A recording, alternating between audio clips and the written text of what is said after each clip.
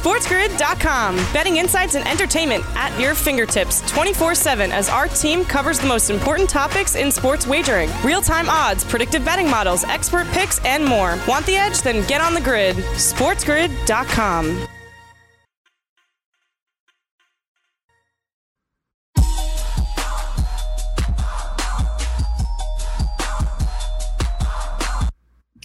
Welcome back in, everybody, right here to the early line, giving you the edge on Sports Grid. Dane Martinez and Kevin Walsh burning the candle at both ends. And Kev, we were talking like we're going to have new big boys in college football as it looks like the Big Ten is going to play starting in late October. If we could put up that top 25 again, though, right? Because, listen, they had to fill up the top 25 with just these three power conferences to start, right, Kev? So look at this. When I see teams like Appalachian State and Army and Memphis and UCF in the top 25, I think these teams are the big losers, Kev, because these teams are out there and playing, doing whatever they have to. And, like 5 teams I'm pulling out of my, hind parts now, but at least that many are just going to be inserted into the top 25 no matter what they do. And this completely changes the entire composition of college football, and it's this weird staggered thing. I mean, I'm glad that we get to see more action. I hope everyone stays safe, but this is to me, Major League Baseball had a little bit of a dumpster fire on their hands on how they were going to figure it out, and now all these things are imbalanced, and college football is going to have some of the same issues.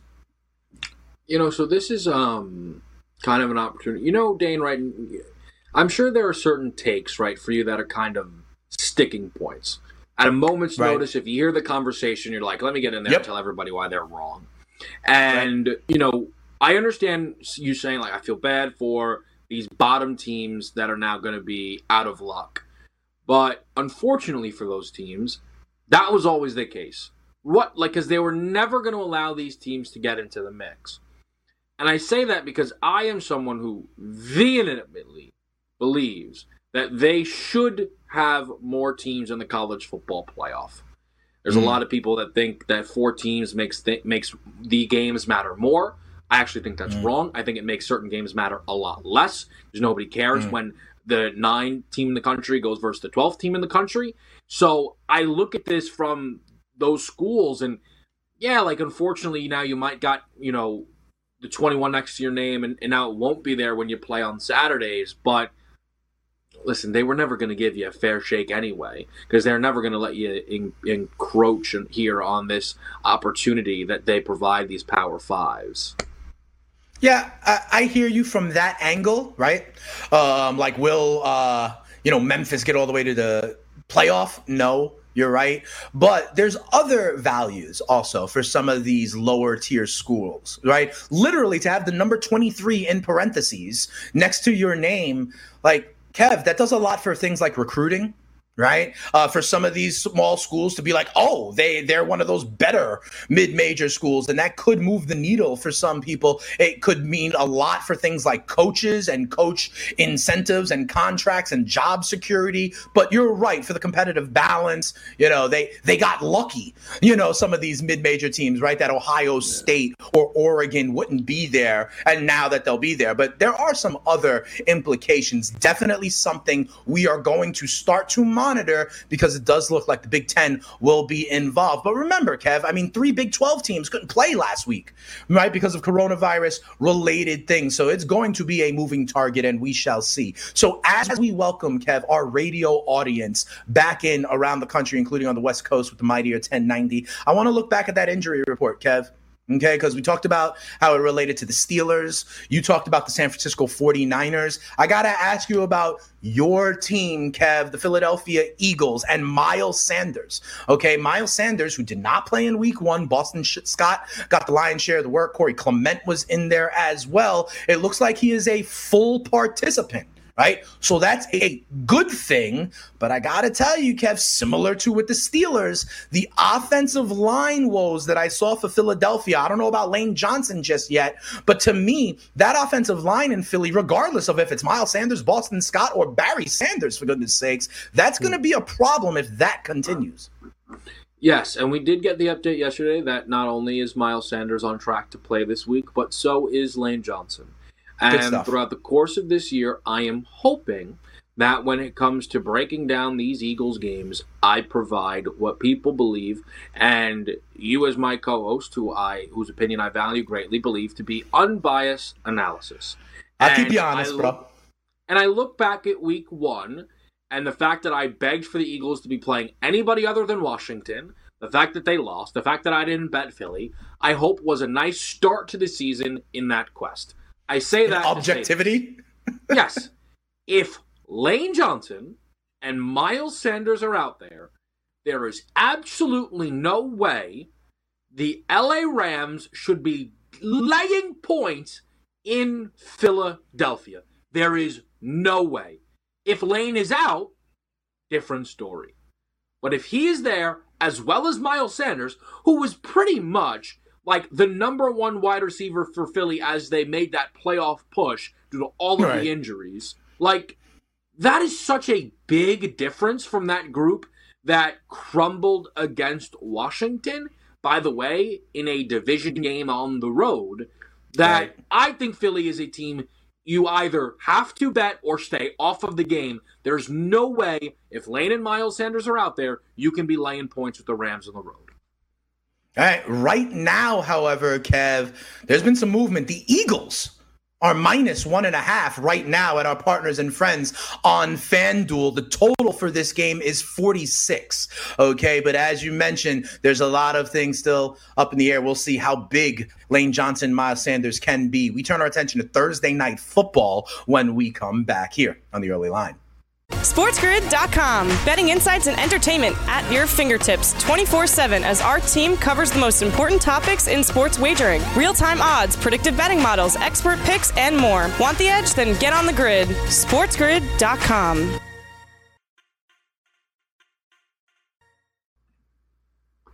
Hey, welcome back in, everybody, to the Early Line right here on Sports Grid. Dane Martinez and Kevin Walsh. And Kev, I got to tell you something. When I'm watching football, you know what I think is hysterical? When they run that commercial, right? That's like, week 1 finishes with this, and then week 2 starts with this. And you're like, whoa, there is literally no time in between for people to get a breath. We've been waiting for this for months, and now it just seems like it is constant. Trust me, I am not complaining. But week 2 kicks off with Thursday Night Football, with the Cleveland Browns hosting the Cincinnati Bengals. And Kev, I got to tell you something. There has been line movement here. This is now all the way to the Browns -6.5.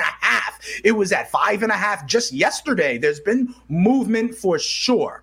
And I got to tell you, I'm with the side that it's moving. I think I like Cleveland in this one for a number of reasons. One, we have the short week in play, and we have it for a rookie quarterback. Okay, this rookie quarterback in Joe Burrow, first time he is on the road, first time he is traveling, and he has to digest a game plan on a short week. I think that puts him behind the 8 ball a little bit more than it would for a veteran quarterback. I also told you, Kev, about my close your nose special, right? The Browns were a dumpster fire last week, but that was against the Baltimore Ravens. They underperformed their point spread by 21 points. I'm coming back to them. It seems like a lot of people are as well, because this now stands at Cleveland -6.5 for tonight's game. 43.5 is the total. What's a key indicator here for you in this game? What are you looking for? Well, I think one of the big things to keep in mind, though, is I believe early line look-ahead spot here, this was 7.5 that the Browns were laying. And then they did what they did, and everybody got off of them. I like the Browns as well. And I'm starting to really like the Browns in this spot. I think we're doing a little bit of what we did last week on Thursday Night Football, hearing I'll take the 6.5 points. Well, hold on now. But, again, that didn't work out for you last week, taking 9.5 points. Let's really get into the meat and potatoes of these two teams. And when you lose a game by 32 points in the NFL, it's tough, right? It's real tough. But the Ravens basically just show up in week 1, and they're going to hang a 30-point net difference on your head. It's just what they do.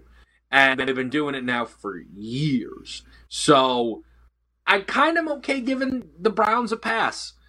Now, they're going to have to respond in this spot, but I'm expecting that. We've talked about this Chargers-Bengals game as one of the more difficult games to read in week 1. are the Chargers really this bad offensively? Are the Bengals maybe better defensively? Right. I sit here wishing that, that A.J. Green push-off wasn't called, because we would be getting that 5 or maybe even a 4.5 probably right here with Cleveland. But there was something, because I was on In-Game Live for the 4 o'clock windows, that I remembered that I don't know, when you get caught up, right, Dane, and there's 1,000 games on, it's hard to know all these, drive-by drives. But being on for that game, and I remembered something. There were 5 consecutive drives that the LA Chargers got into Bengals territory. Mm-hmm. And they came away with 6 points in those drives. Turnover on downs, made field goal, turnover on downs, missed field goal. I look at this Browns team, and I think most would look at this Browns team, although I could be wrong here, as a better offense than the LA Chargers. And I definitely think in a spot where they're not now a team traveling west to east, a team that is actually hosting the game on the short week, should be able to capitalize on a Bengals defense that we still don't expect a lot from. I like this Browns team in this spot. I think that they do have a good defense. Again, you get lit up by the Ravens. Yeah, don't worry. Won't be alone in that outcome. I like the Browns here laying 6.5. I think they're going to have, I can't believe I'm saying it because I know it's sacrilegious to say this, I think they're going to have a good offensive game. Yeah, Kev, I agree with you. And that's why I talked about that close your nose special, right? Because after everyone sees the Browns in week 1, they're going to start to make judgments and conclusions. And remember, they were up against the Baltimore Ravens, and the context of this game is a lot different than the context of week 1 for them. So I agree with you. I am on them as well. You talked about thinking that the Browns offense is more dynamic than the Chargers. I agree with you. I do think there's some with that Chargers performance that they were trying to be conservative on some level, right? Thinking that they could hop in, hop out, but that's a different topic for a different day, okay? Tyrod and that Chargers offense did not look that great. But I want to ask you something about the Browns, because I agree. They may be a more dynamic offense, and that may include Jarvis Landry, who it looks like will be able to go even with that hip injury. Here's what I want to ask you about with the dynamic Browns offense. I'm going to give you 2 prop bets, Kev, and I think you're going to know where I'm going on this one. Nick Chubb, rushing and receiving yards, Kev, 81.5. Kareem Hunt, rushing and receiving yards, Kev, 65.5.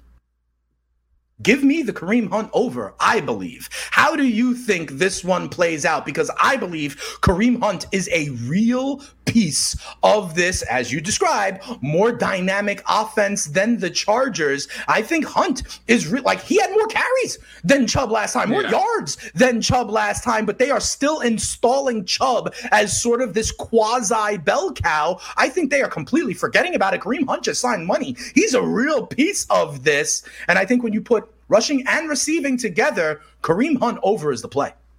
Yeah, and I think it is important, though, to bring the receiving number into this. Now, he got over that number last week on rushing yards alone. I'm not sure, and in fact, I would say I doubt he will have more carries than Nick Chubb this week. But Kareem Hunt is the type of back that I don't need 15 carries from. I think he'll be efficient in his work. And there's going to be another player I want to talk about in the props market where you go for some of the underlying numbers. But Kareem Hunt had 6 targets, 4 of those good for catches, only 9 yards. He is a much more explosive player than 4 catches for 9 yards would indicate. I think if I get that just same level of opportunity, he should get closer to probably 30 yards of receiving. So I definitely love the Kareem Hunt over rushing plus receiving. Cool. I know you've been playing in the anytime touchdown scorer market as well. And I see a guy like Nick Chubb at minus 120. I see a guy like Joe Mixon at plus 125. Are you playing in that market again this week? I've thought about it. Chubb worries me. Last year, he was kind of bad down in the red zone area to where I don't know if I want to lay a minus price with him. I take a look at this Bengals team, and since I don't really love them, and I don't know how they're going to look down in the red zone. I don't know if I trust the Mixon either. We could try and find some of these receivers. I'm not sure we're getting any value on your Odells or your Jarvis Landrys to score touchdowns. I think maybe if you wanted to play in that market, it might be a night to go for some plus money. AJ Green is 210. I think that is a decent number. I think Austin Hooper at a flat 2 is also intriguing. But let's just talk about the still most popular player in this game. And it's Odell. The elephant in the room. Let's talk about him. Cool. Odell over under 4.5 receptions. And you pair that as well with over under 59.5 receiving yards. So we look at his week 1 game. 3 catches, 22 yards. That's terrible. But he had 10 targets. And that's all I need to know. I'm going to play this guy's over receptions. And he's the type of receiver that if he's going to catch 6 balls, I'm going to have a good chance at him then making up 60 yards because he is explosive. This is the type of game, Dame. Hold your nose special. They are playing the Bengals. But this is, I think, the Zag game. Everybody thinks Odell's a waste. Everybody thinks the Browns are a waste. People got the Bengals as live here. I disagree. I like Odell to have a big game. I like the Browns offense to have a big game.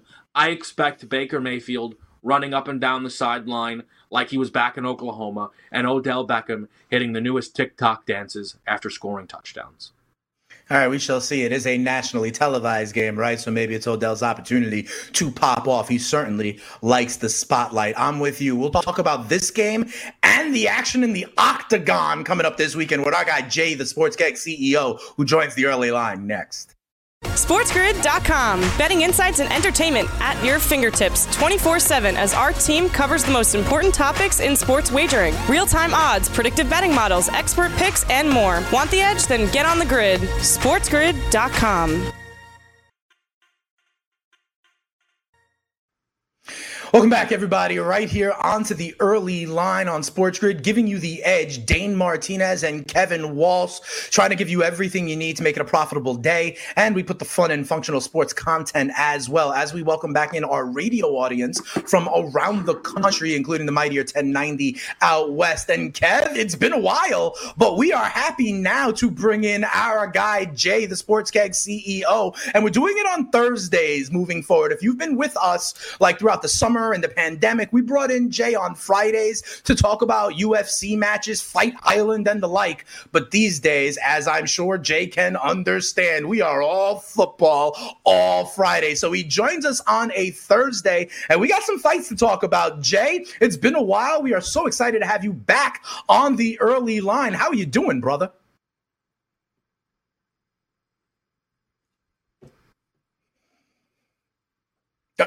All right, it does not sound like we have his audio just yet. We are working on that. Jay, thanks for waking up with us. We're going to get you right, pushing all the buttons to make sure it is okay. But I go back to Kevin then right now in this Thursday night football game, because we are going to get Jay's thoughts on Thursday night football. And I'm on this positive regression. It seems like you think Baker's going to be running around and doing his thing as well. You're on Cleveland on this side? Kev? Yeah, I'm excited. And to be honest with you, Dane, like the notion that the Bengals are the safe side in this game, it just okay. So are the Bengals better than people thought, or are the Browns that much worse than people thought? Again, it's the question that I posed last week. Yeah, that the Texans were the safe side. So I have this under. The reigning Super Bowl champions were the dangerous side last Thursday, and they weren't, and that's what we saw, right? So I'm very interested. So let me ask you though, Kevin. Yeah. Is it like, I hear what you're saying, but I wonder if, I don't know that I can apply that concept all over the place, right? Because maybe the Chiefs are just an outlier. Maybe the Ravens are just an outlier, right? Maybe some of those teams, all of the narratives go out the window because they're just head and shoulders above the rest. But when we talk about some of these other teams, maybe some of these kind of trends do hold true. But they're not. I don't think it's necessarily a trend, right? And again, if we all agree that it's unlikely for a spread to matter, right? Then do we believe that like the Bengals are going to win this game? I think you said something that, and I'm almost kicking myself for not saying already, and I don't feel like I've heard a lot of people say this, even though it's such a simple thing. Joe Burrow, week 2, no preseason. Here's a short week, pal. Yeah, that doesn't on the sound road. Great. Yeah. Against the Browns defense that has been improved. Like, Absolutely. I honestly, Dane, I don't think we could talk about this game for a long enough period to where I go, maybe I should get off Cleveland. Because the longer this conversation goes on, the more I think I want to bet on the Browns side. Yeah, and Kev, remember one of the things I said about Joe Burrow facing the Chargers, right? With no preseason and all that stuff, and what I thought Bosa and Ingram were going to be able to do. Now, they did get to him. He was running for his life a lot of that game. Now, he did it well and ran for a rushing touchdown, but let me tell you something. Myles Garrett also is going to put pressure on Joe Burrow, the likes of which he has never seen before. And this is on a short week. This is with travel. That's the thing for me. I don't know. Listen, I love Joe Burrow with his cigar and all that stuff. I get it, right? And I think he will be a good quarterback in this league.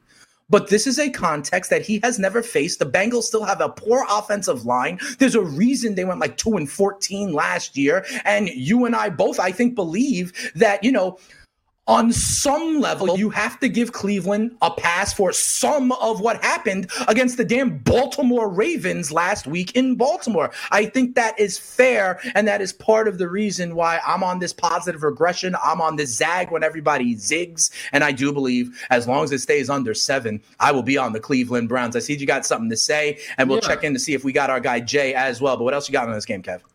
Well, last week, we had, again, friendly gentleman's bet of trying to figure out a spot where we disagreed on the Thursday night. You are 1-0.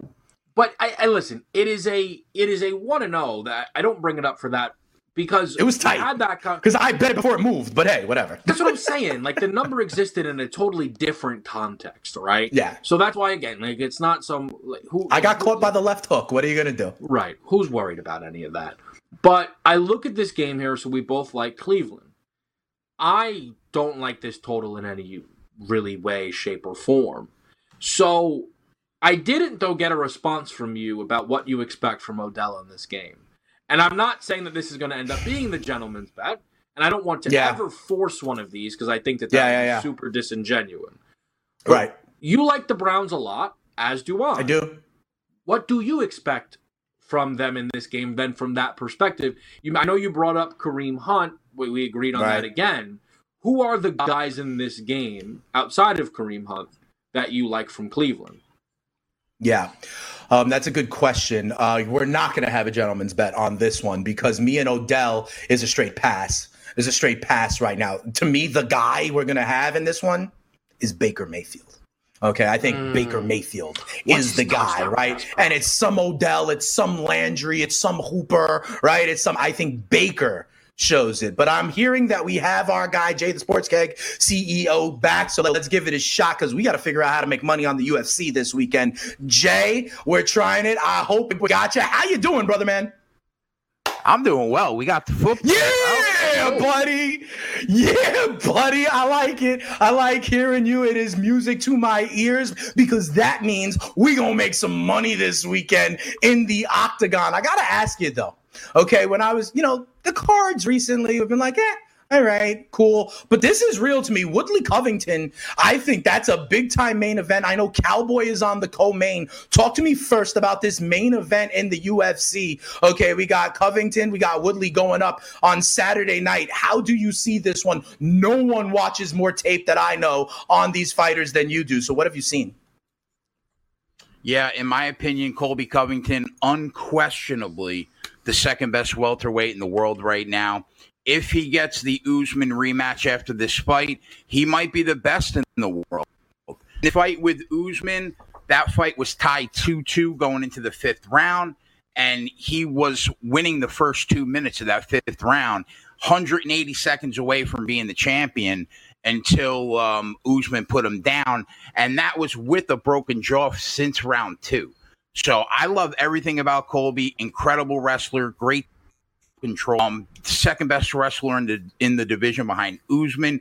He sets a pace that only Usman really can cope with. And while he isn't a very powerful puncher, he throws a ridiculous amount of volume from range, and he's extremely accurate. In addition to that, he's not afraid to get inside the phone. So Covington, washed up version of Tyron Woodley. If the fight was happening 3 years ago, I would have been really excited. This version is an older, a slower version of what we're used to. Woodley seems really interested right now in his rap career and not so much the cage. So the only thing that Woodley has going for him is still he carries power. The problem is if he doesn't connect square on the button Saturday night, he's going to lose, and he loses really badly. So he doesn't have the gas tank to hang with Covington anymore. He used to be a great All-American wrestler, excellent top control, but we haven't really seen that. So I think Covington's superhuman gas tank wins the day here. Colby imposes his will like old school Randy Couture. And even though Woodley hasn't won a fight in a couple of years, Gilbert Burns embarrassed him. So Woodley will be live for a knockout in round 1 and 2.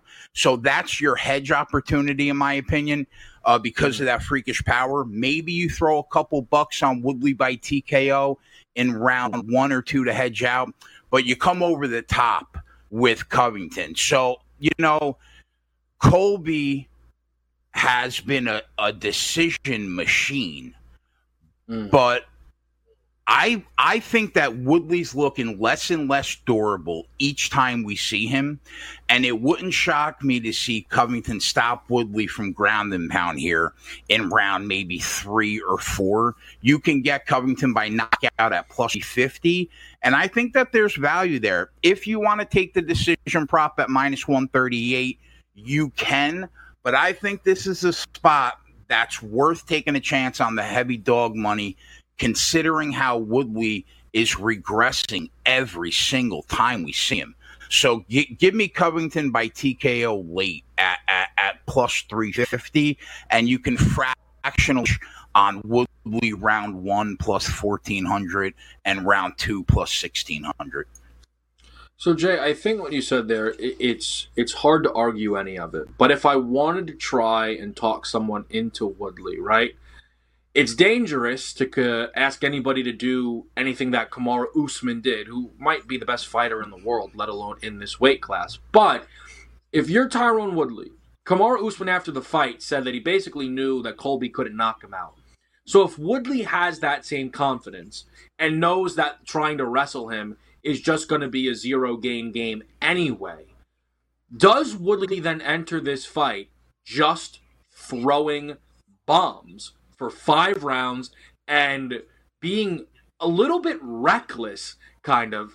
And I know we're getting close up to break, so Dave, maybe we want to take it a break and answer on the other side to make sure that we can get the full answer to this, because that's the danger in this to me, is that if Woodley believes that he can't be knocked out by Colby, and he has 25 minutes to throw his biggest, hardest, nastiest shots, is Covington's jaw, after being knocked out, a little bit more vulnerable than it had been going into previous fights? We will get Jay's response on that question and on the co-main featuring Cowboy Cerrone when we come back. I think it's interesting, right? If Woodley's just going to be throwing caution to the wind and not giving a damn, could that be the approach? We'll get Jay's thoughts on that when we come back right here on The Early Line. SportsGrid.com. Betting insights and entertainment at your fingertips 24/7 as our team covers the most important topics in sports wagering. Real-time odds, predictive betting models, expert picks, and more. Want the edge? Then get on the grid. SportsGrid.com.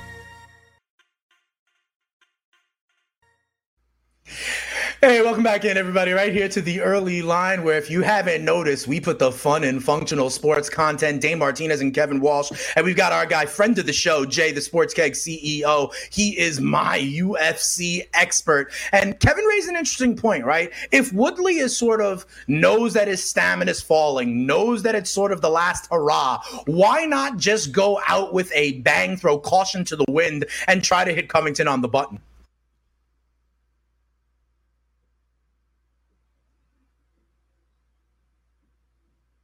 Do we have? Okay. All right. It looks like. Oh, yeah. I got you, Jay.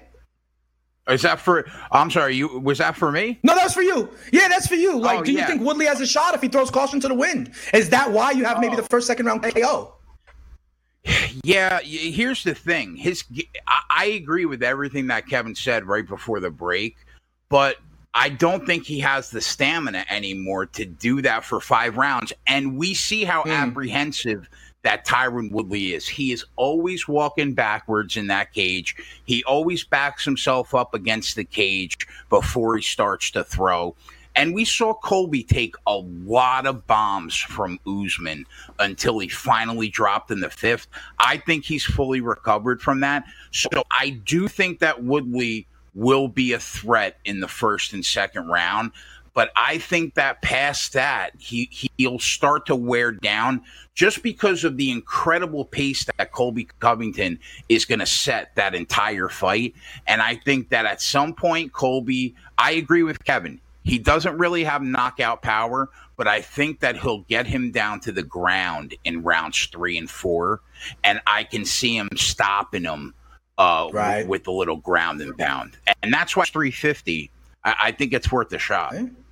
Yeah, I like that plus money. You know that, Jay. So let me ask you about the co-main. And I got to ask you just bluntly, like, what's Cowboy still doing? You know, like, he's still fighting. He's plus 128 on the FanDuel Sportsbook. Is this purely kind of like name recognition value at this point? I see Price at minus 158. I know Cowboy may be kind of like a public name, but he ain't getting the job done anymore.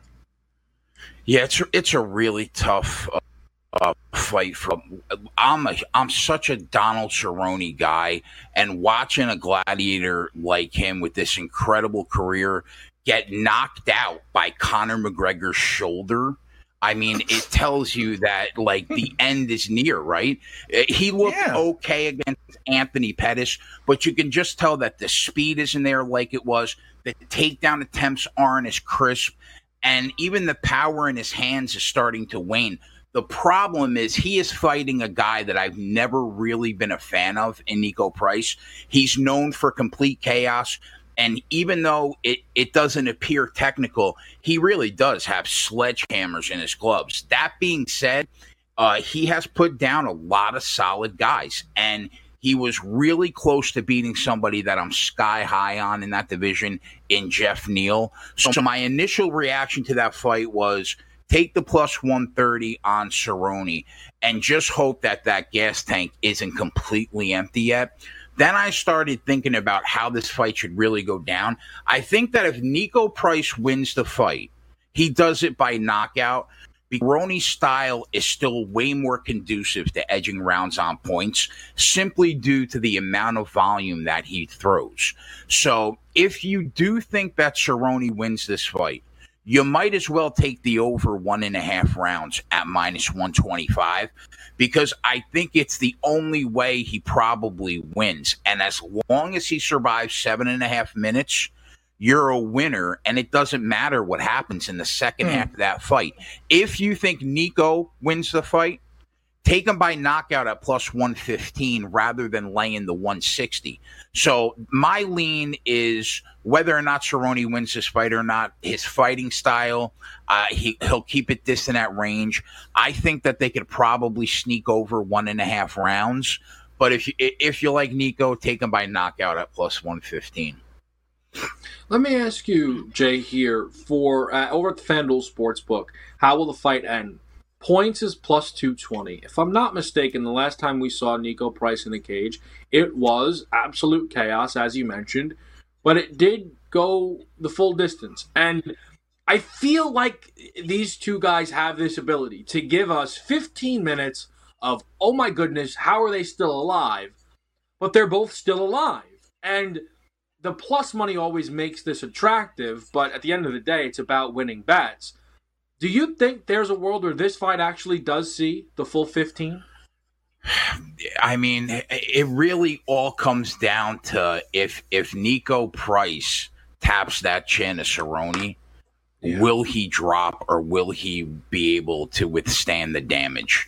And I'll tell you, man, that guy throws a lot of bombs, so he'll be avoiding a lot of shots for 15 minutes. But I see what you mean, because I really think if Cerrone wins this fight, it's probably going to be on points by just outworking him and landing him more. So if you're taking that plus 220, you're basically hoping that chin can hold up for 3 rounds against a berserker like Nico Price. You know what I mean? Mm-hmm. Yeah, makes sense. And listen, Jay, you have been great with us on the UFC. And one of the things I love about it is that, I see Covington at minus 375, and yet you still tell me multiple ways to play this fight that we can get plus money. Same with coming back with, Cowboy, maybe over, but then Price via knockout, so I really like the different ways we slice the cat. Keep it locked for Jay, the Sports Keg CEO. You see him on Twitter all over the place, and he is explicit and transparent with his plays and his unit count, which continues to be sky high. Jay, I do want to turn our attention to the NFL real quick, though, here, because we've got a few minutes with you, and I know that you came to this game really with a focus on football, college football, so we want to get your thoughts here when we have you now in football season. During the break, Jay, we were talking about our horrible Jets that you have ranked power rated 31st in the NFL. And if you are a guy who has your own indexes, your own point spreads, and then you look at what you think it should be and what the book actually hangs it at, talk to me about your process about indexing these teams, seeing what you think the spread should be, looking at the real line for that kind of gap, and that being where you think is value and where you ultimately make plays. Yeah, I have a model with about 15 to 20 analytics that I make to generate my lines. Last week, week 1, the Run Pure Bets power ratings that I made, we identified 12 edges and we went 9-3. But this season in particular, I've always been locked in with what I felt home field advantage should be. But because of these crazy conditions, I basically just gave an adjusted average home field of 1.5 points across the board. Yeah, so like for tonight's game, even in Jacksonville where there's some fans. Yeah, I you know what I mean? It's just so weird. For right now, until every stadium has fans, until everybody's pumping crowd noise, I just did 1.5 points across the board. I got this Browns line tonight at 7.5. So I think at 6, there's definitely value on the Browns at home over a key number. So I'll be on the Browns tonight personally. And we were talking, I really like Joe Burrow's rushing yards. Even though I'm going to take the Browns, you got a kid making his national debut for the NFL. He's going to be hyped up. He's going to be going against a front seven that should be able to collapse the pocket often and should get him running. I think the kid is going to extend plays. He's probably still a little nervous, and he will probably lean more on his legs before he throws a tight passing coverage. So last night I took over 23.5 rushing yards for Burrow. Right now it's at 25.5. I still like the over. He ran 7 or 8 times last week for almost 50 yards against a solid front seven. And I think the same exact thing is going to happen. I just think at the end of the day, the Browns put up 6 points in the first quarter against the Ravens. They get shut out for the last 3 rounds. But I have the Chiefs and the Ravens 3.5 points better than any other team in the National Football League right now. So I do think the Browns get back on track here. I would lay the 6, and if I was giving you a prop, it would be Burrow over 25.5 rushing yards.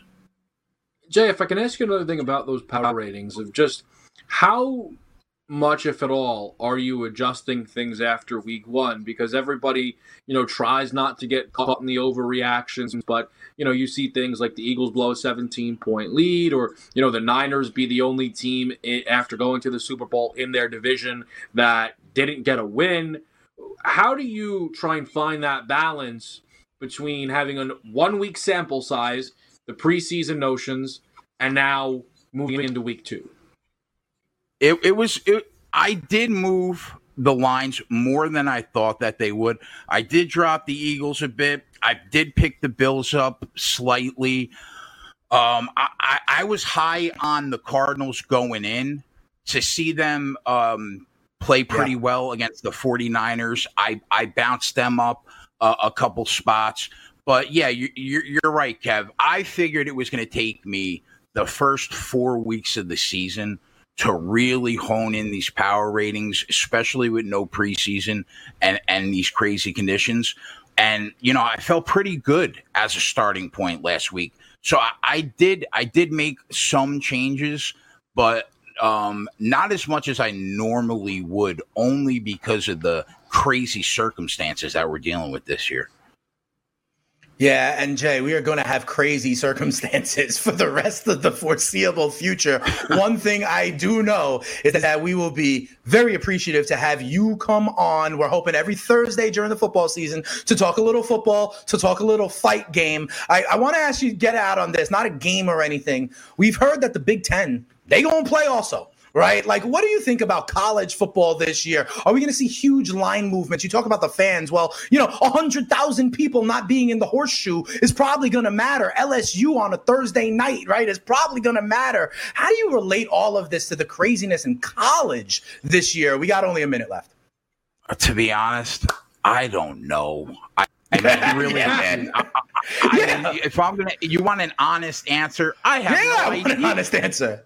I have no clue. I'm happy to see the Big Ten joining the Big 12, the ACC, the SEC to get underway in late October. But man, as of right at this minute, I'm so focused with the NFL and the UFC. Yeah. I'm a good 2 weeks away before I even start thinking about the Big Ten. And Jay, I say it all the time. I tell Kevin, it's like when you go to those Brazilian steakhouses and you have the coasters on red or green, because you think at first you got to take every kind of meat that walks your way, right? But at some point, you got to turn the coaster to red and just be like, you know what? Yeah. I'm all right. Chill. You can't take every slab of meat at the rodeo. That's what I'm saying, right? And it's like, the prime rib looks good, but so does that bacon-wrapped filet over there, right? So 100%. I'm okay.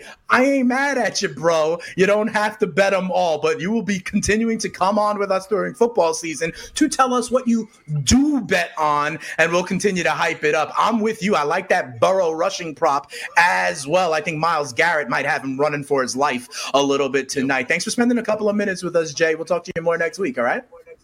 I love you guys. Thanks. Be good, Jay. All right, sounds good, Kev. Here's what we're going to do. When we come back, we got about 3 minutes left. We'll digest some of what Jay said, and we will make our plays for Thursday Night Football. I'm intrigued by that Burrow prop. I want to see what you think about it. We'll talk that. We'll give out what we think when we come back to tie a nice, neat little bow on the early line.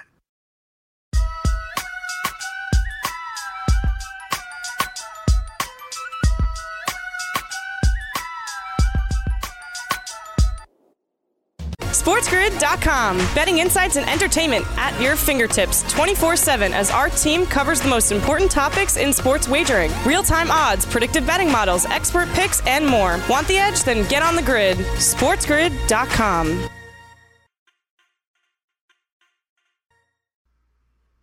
Hey, welcome back in, everybody, right here to the early line. Dane and Kevin closing out the show. The morning after is up next here on Sports Grid. Make sure you keep it locked to Ariel and Jared breaking stuff down as well. But Kev, I think we're on the same side on this one. I think we both like Cleveland.